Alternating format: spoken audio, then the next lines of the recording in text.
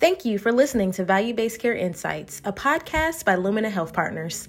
In this series, host Daniel J. Marino, managing partner of Lumina, talks to the top experts and thought leaders in healthcare to help you navigate the journey to value-based care in the ever-changing landscape of the industry. The goal in this series is simple. We want to bring you disruptive success strategies by leveraging Lumina's experiences, stories, and insights by working with health professionals and organizations across the country. In today's episode, Dan links up with internal medicine physician Dr. Asad Zaman to discuss the opportunities and challenges of independent providers remaining independent in today's healthcare environment. Before we get into today's episode, I'd like to invite you to leave us a review on Apple Podcasts and let us know what you think about the episode and any questions that are at the top of your mind. Now let's get started. Welcome, everybody. In today's episode, we're going to spend a few minutes talking about the opportunities and challenges of independent providers remaining independent in today's healthcare environment. As we all know, independent providers are definitely challenged. Physicians who have wanted to stay independent, particularly over the last number of years, have been faced with many challenges. Some of those are financial challenges, some of those are operational challenges, some of those are challenges with negotiating good contract with payers, all of which has led many independent physicians to become employed or to join other medical groups. And it really does become a little bit of a challenge to the overall healthcare system, if you will. Years ago, there were many physicians who were solo practice physicians or, joined a 2 or 3 or 4 physician medical group and were successful for years. My great-grandfather was a family practice physician and had a solo practice for many, many years and was extremely successful. He enjoyed it. That's what he was really passionate about. And he did well. But in today's environment, things have really changed. And it's really becoming almost to the point where independent physicians or solo practice physicians are becoming a thing of the past.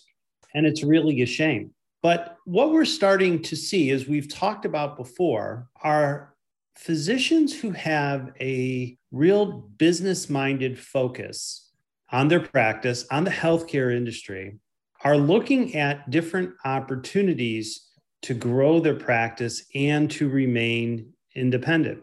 So in our episode today, I'm very pleased to have with us an internal medicine physician, Dr. Asad Zaman, who over the years has done a fantastic job of developing his practice, being true to his vision, and growing opportunities that has support his practice remaining independent. And it's interesting, Dr. Zaman and I have known each other for a number of years, and his practice continues to grow, his practice continues to thrive, and as he'll describe, he's continued to add a number of providers.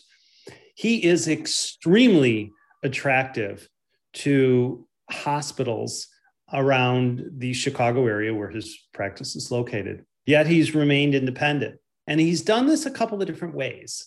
He's done this by diversifying revenue opportunities, which he'll talk about. He's done this by making smart decisions about costs, what should be included, what should be outsourced. And he's also done this by creating strong relationships with other providers, relationships with health systems, and even relationships with the payers.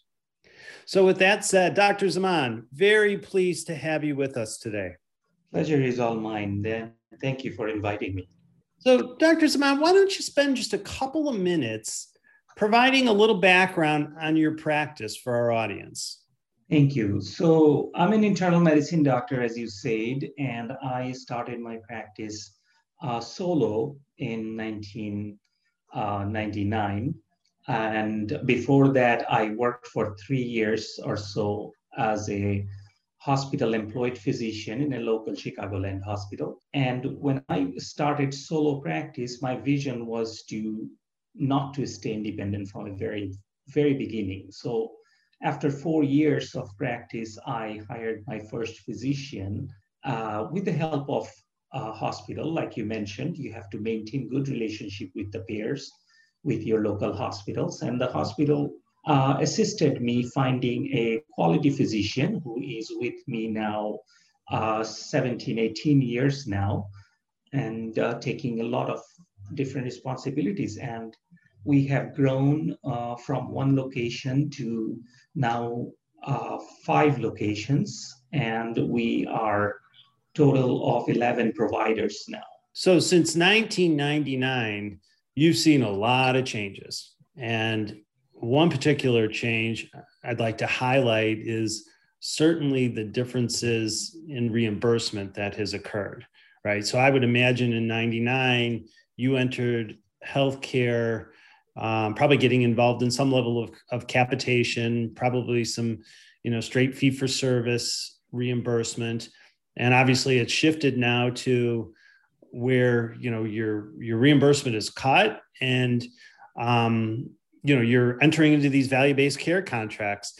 How has that impacted your practice over the years? Yeah, that's the interesting thing. Everybody says reimbursement has gone down. Actually, reimbursement is improved if you are focusing on the true concept of value-based care. If you are focusing on pay for performance, the payers are giving the back end performance improvement or related the bonuses that covers the cost. The challenge is to maintain the standard of practice, the requirements for the best patient care, for the best patient outcome, the investment into it, to hiring the personnel, to put technology in place.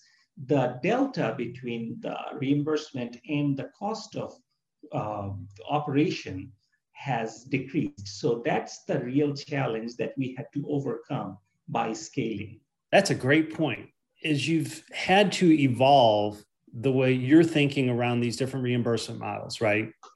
Going from straight fee for service reimbursement to fee for value reimbursement. It sounds like you really maximize the opportunities, right? So you've invested in some of the data, you've invested into your EHR, you've thought about how you need to manage patients differently. And it sounds like it's really provided some nice financial opportunities for you. Absolutely. Can you just elaborate just a little bit on that? Sure. Maybe Asad, just elaborate a little bit on, maybe where you've seen some of those opportunities, whether it's looking at the data or care management, or maybe coordinating care with, Sure. The post-acute providers or something. Yes, basically what we found when the requirements came that these are the metrics of standard patient outcome care, care related to outcome, I found that we need to have a robust electronic medical system and things like that. And at that time, different hospitals and PHOs were extending that type of opportunity partnership. And we went with one of the largest PHO in Chicagoland area, and we were the first practice to volunteer ourselves to be the quote unquote guinea pig. Basically, nobody was doing EMR then and EHR then. And we jumped on and we went through the growing pain, but we learned a lot. And at that time, we actually did an internal survey and looked at 20 Medicare, straight Medicare charts and 20 managed care charts.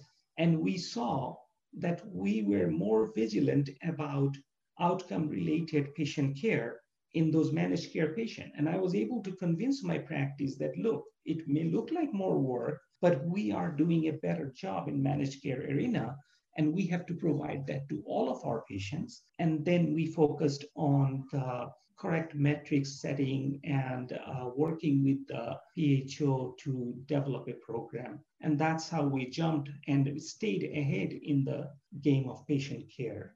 Wow, that's great. So I think what a lot of independent physicians don't recognize, probably certainly not as much as I think you have, is you have to maintain a good relationship with the hospital or the physician hospital organization, the PHO.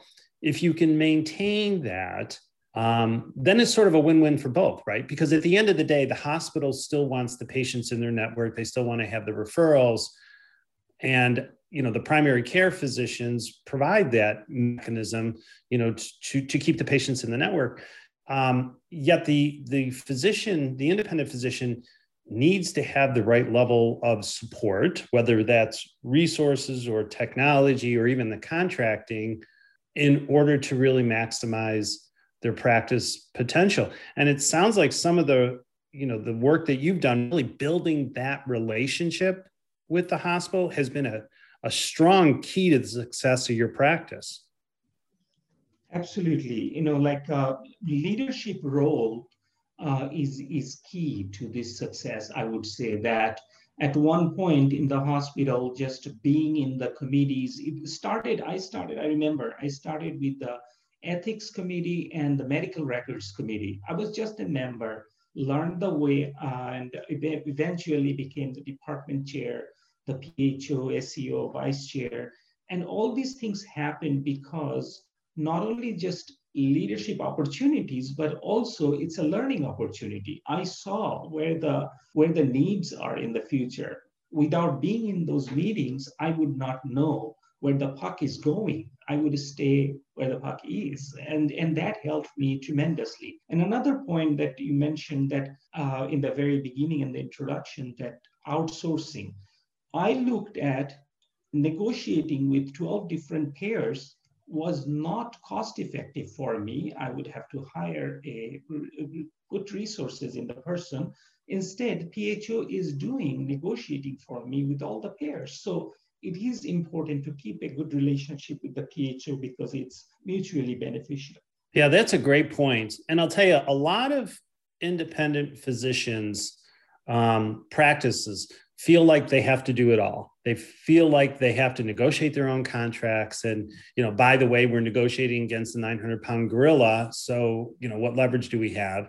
Or they feel like they have to do their own billing and collection because they want to maintain, that control, or they feel like, maybe they can't move forward with creating some aspects of care management because they can't afford it.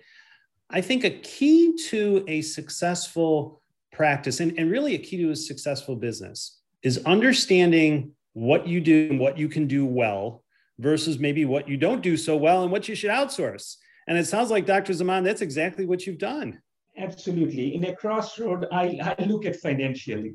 Is it for me? Am I getting paid for doing this? If I am not getting paid for doing it, I would outsource it. And outsource to where? Do I have to outsource to my people inside the practice, or should I outsource it to somebody who really does a good job on it? They're the experts. And one thing comes with it is trust. Physicians, I have met many solo physicians, small groups, they have a trust factor. They cannot trust other colleagues or other entities. And to collaborate and to outsource, you have to put your trust there, of course, with vigilance, but that's an important factor. Right. And you can't do everything internally. You just can't do it. I think, for independent physicians, one, they don't have the, all of the resources to do it. But like you said, you don't have the expertise. So to know what you should take on internally, and is that going to make you money, to your point, versus what you should be outsourcing. And if you outsource it, you have to do your homework, but you have to build the trust. I think that is such an important point. One of the things I want to spend a little bit of time talking about is some of the things that you've done to grow your practice. Over the years, I've been very impressed with your business, knowledge and your business acumen that has gone into thinking about not only how you need to build the relationships with hospitals and other providers, but in particular, how you've created new revenue streams, right? So, obviously taking care of patients is the core of what you do, but you've also taken on other things and you've moved into other directions that have created other financial opportunities for you. And I can't help but think it's probably diversified your revenue as you've experienced some ebbs and flows such as COVID, right? That is correct, yes.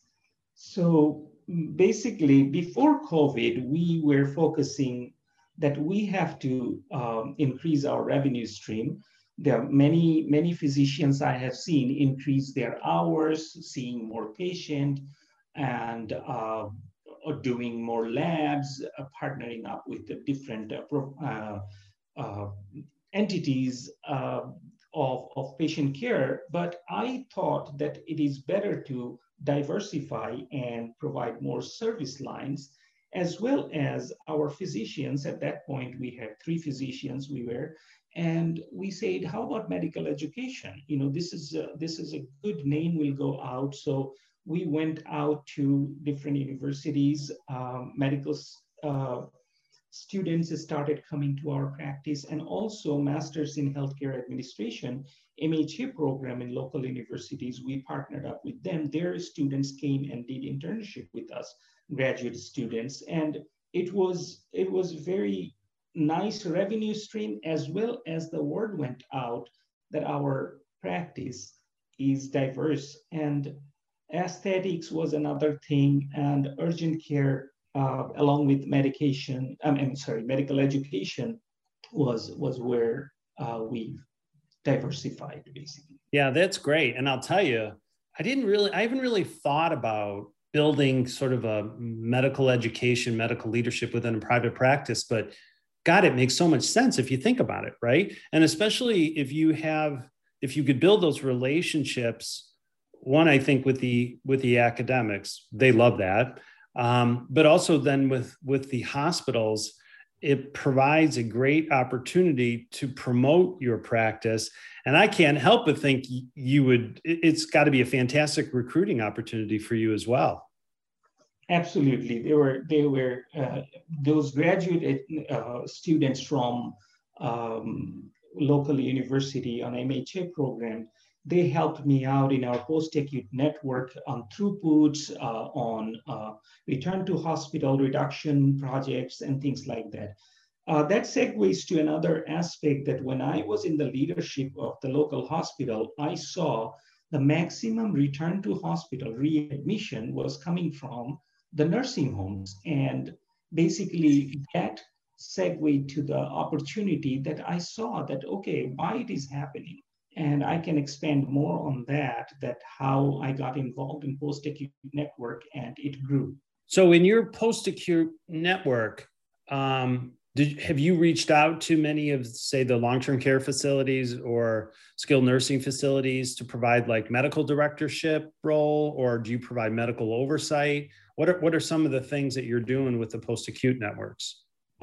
Thank you for asking that, because this is very close to my heart. Because what happened when I was in the vice chair in the PHO board of our hospital, I looked at the data that was being analyzed. I saw that, okay, this is an opportunity, because we have patients returning to the hospital, which is costing the system a ton of money. And I found out that what is happening when the patient goes from hospital, who cannot go back to home, needs a little bit of rehab, going to subacute rehab of post-acute network, what is happening in a given day in a hospital, patient is being seen by a doctor every day, attending physician.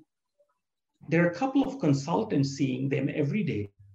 And the patient to nurse ratio is about 6:1 at the max. In ICU, it's 1:1, but in a floor, it is 6:1.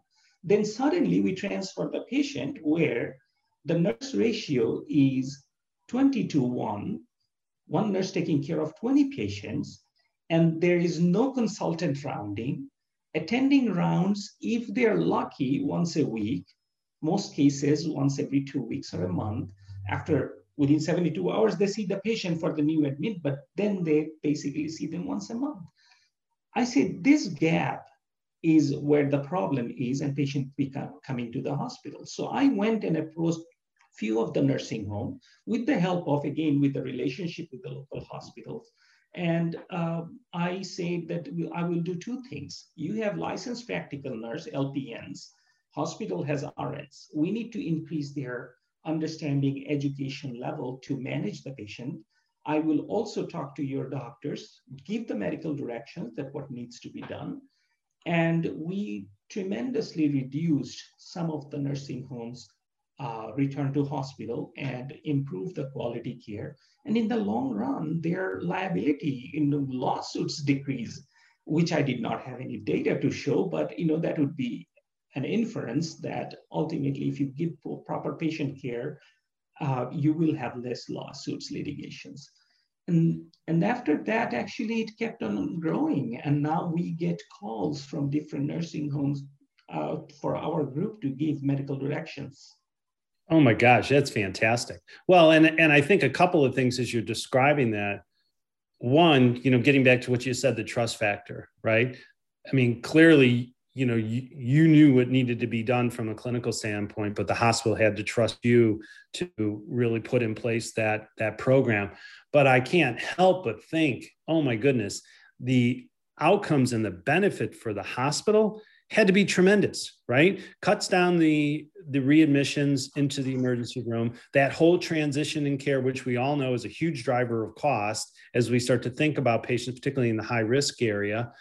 That just had to be a tremendous benefit. And for you to be able to come into a program like that had to be, incredibly beneficial to everybody involved. Yes, and I have been rewarded for that by the growth of my practice, and from 3 doctors when we started going to nursing homes in that scale. Now we have 11 providers, and we partner up with a nurse practitioner company where if we have a nurse practitioner need, they provide the nurse practitioner to give better care to the facility residents. Wow, that's fantastic. So then you went to the nursing homes with this medical oversight program, right? For lack of a better title. And then, so are the long-term care facilities then paying you directly for the medical oversight, just to kind of watch the patients, and then obviously working with the hospital on the transitions of care? Is that the way it works? That is correct. It's not only me, my doctors. We have protocols we created. I'm certified medical director from American Medical Directors Association and Post-Acute Long-Term Care Society. And what I did, I got myself certified. And, historically, when nursing home was created in the 60s, there were no doctors. And then about a decade later, CMS recognized that, oh my gosh, the patients are pretty much left alone. Nobody's taking care of them. Then the regulations came that a doctor, at that time, they didn't call medical director, a doctor will have to be assigned to be responsible. And that doctor was historically for past 30, 40 years was not doing, unfortunately, because they were busy doctors in the community, no fault to them, because it still remained the low priority. And I saw that opportunity that if I make it my first priority, not only I would do the medical directions under the guidelines of AMDA, American Medical Directors Association, but also I will provide the clinical care, coordinating it with the hospital so that the ER visits, ED visits, or the rehospitalization goes down and transition to the home becomes very smooth. And it has been tremendously successful. And to answer your question, yes, if they look at, if they can reduce readmission, their census remains stable. If we do more care in the nursing home, their case mix index goes up, their reimbursement goes up because they're providing more care. So everybody wins, and we get paid, our doctors get paid for the services they're providing. Yeah, that's fantastic. And I'll tell you, just a great benefit to the community, but I guess just another great example, Dr. Zaman, how, you saw an opportunity from an entrepreneurial standpoint and, created a financial component out of it just to diversify your practice. Plus, frankly, it's building on what you're passionate about. It's really seeing patients. That's incredible. One thing that you did bring up that I'd like to talk a little bit about is you mentioned a few times nurse practitioners. So clearly you have nurse practitioners in your practice. How has that supported your vision of remaining independent, as well as in supporting your vision of growing your practice?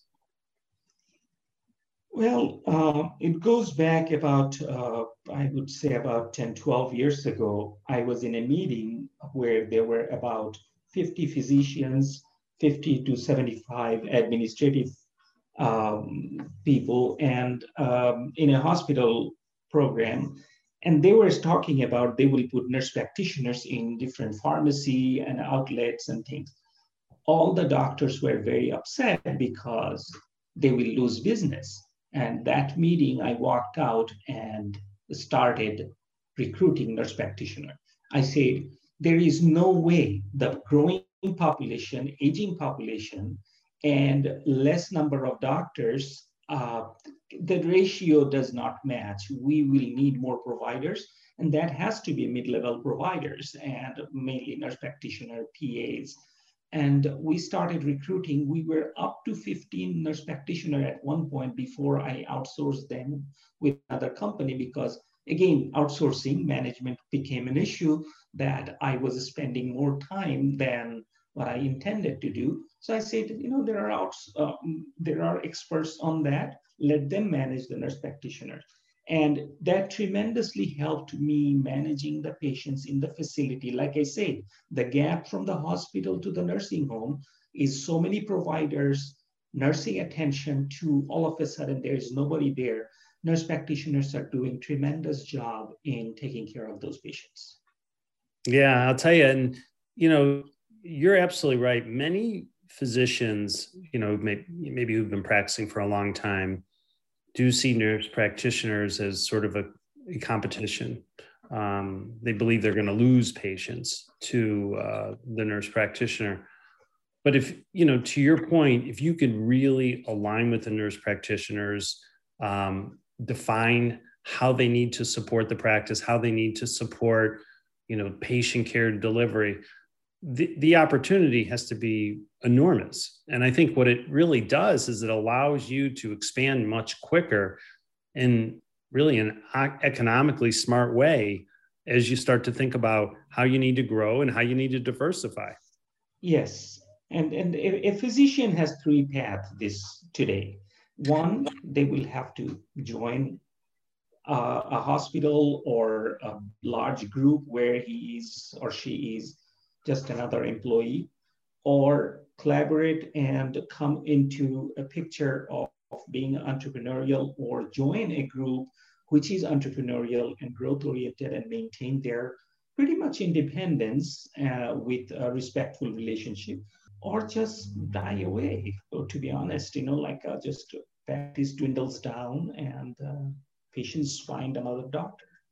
Yes, you are absolutely correct. I think as we start to think about how we incorporate nurse practitioners in terms of the practice, like I said, there's certainly a need out there. There's not enough primary care, as an example, physicians. So to incorporate nurse practitioners just makes a lot of sense.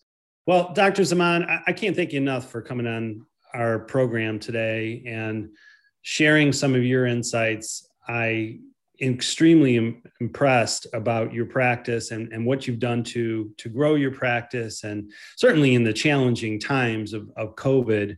And even before that, I think you've positioned yourself really well.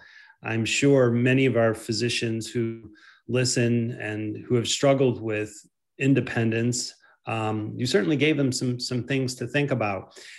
Any closing remarks or any advice you might give to our audience as individuals are kind of thinking about where they need to go, or maybe how they need to continue in an independent practice environment? Sure. And thank you for bringing me here to discuss my ideas and vision and what I have done in the past. So I will do comment on two things. Always think of future. That's my advice to the independent practitioners, that where the puck is going. Like I will share that today we are actively developing an app for international telehealth given the COVID situation where we know in many parts of the world, they are not getting standard care. The country does not have those countries. I'm from Bangladesh and near India, and they do not have a standardized care. So a lot of people are calling personally to get advice. I said, okay, this is an opportunity that we can market there, that we can give you consultation. And that type of thing will have to be in their mind. And if they cannot do it, cannot scale it as an independent practitioner, they have to join people who are doing that. Yes, the opportunities are there to join a hospital, but there is the price to that loss of autonomy. I mean, like you have to think about what is more important. That's what I asked them to do, that think about it. Your autonomy is how important. And if your autonomy is important, join a group where you can do things your way. Of course, there is certain standard to be maintained for the best patient outcome. And we suggest that they do that. Yeah, I agree. I think if physicians have that mindset, really want to remain independent, I think you've got to think entrepreneurial. You have to think about how you build relationships, and I think that's going to support making the good decisions to remain independent. Well, Dr. Zaman, I want to thank you again for coming on the show today. This has been fantastic. I know some of our audience members, may want to get in contact with you. If it's okay with you, we'll put some of your contact information in our show notes. But again, I really want to thank you for your time today. This has been fantastic. Thank you, Dan. So as Dr. Zaman said, there was a couple of real key things that are important as physicians are considering remaining independent. And I think the one area that struck me is really around relationships. And you have to have relationships with your hospitals, relationships with other providers. As Dr. Zaman said, he built strong relationship with the post-acute network. That was really key. I think a second area that is really important, certainly from a business standpoint, is diversification. You have to diversify your revenue. You have to think of new revenue streams. If you just focus on patient care, frankly, I don't think it's enough. I think you have to focus on how you could create new revenue streams. As Dr. Zaman said, medical education was really key. The medical directorship and post-acute was really key. I love the fact that he's thinking about doing a telemedicine app for international patients. I think that's fantastic. I guess my closing advice to independent physicians is that there are alternatives out there. It's a hard, challenging environment in this day and age. And as we talked about, independent physicians are, it's a shame, but they're almost becoming a thing of the past. And except those that have really done a good job of maintaining true vision, what we've seen is there is an option. They can become really successful. And I would recommend for any physician that wants to remain independent, reach out, talk to different people, build that relationship. Well, thank you everyone for joining us today, for listening to this engaging conversation. Until next time, I'm Dan Marino. Thank you. We want to thank you for listening to Value-Based Care Insights, a podcast by Lumina Health Partners. Lumina is your partner on the journey to value-based care and all the pivots and challenges our industry faces daily. To learn more about us, visit us on luminahp.com. And if you found value in today's conversation, subscribe to us on all major podcast platforms, including Apple and Spotify, and leave us feedback. Be sure to check out our show notes at luminahp.com/insights. Join us again where we continue to take a deep dive into what lies ahead and invite conversations with several of our colleagues and industry thought leaders on new trends that are emerging and know how we can continue to navigate and thrive. Until then, have a great day and stay safe.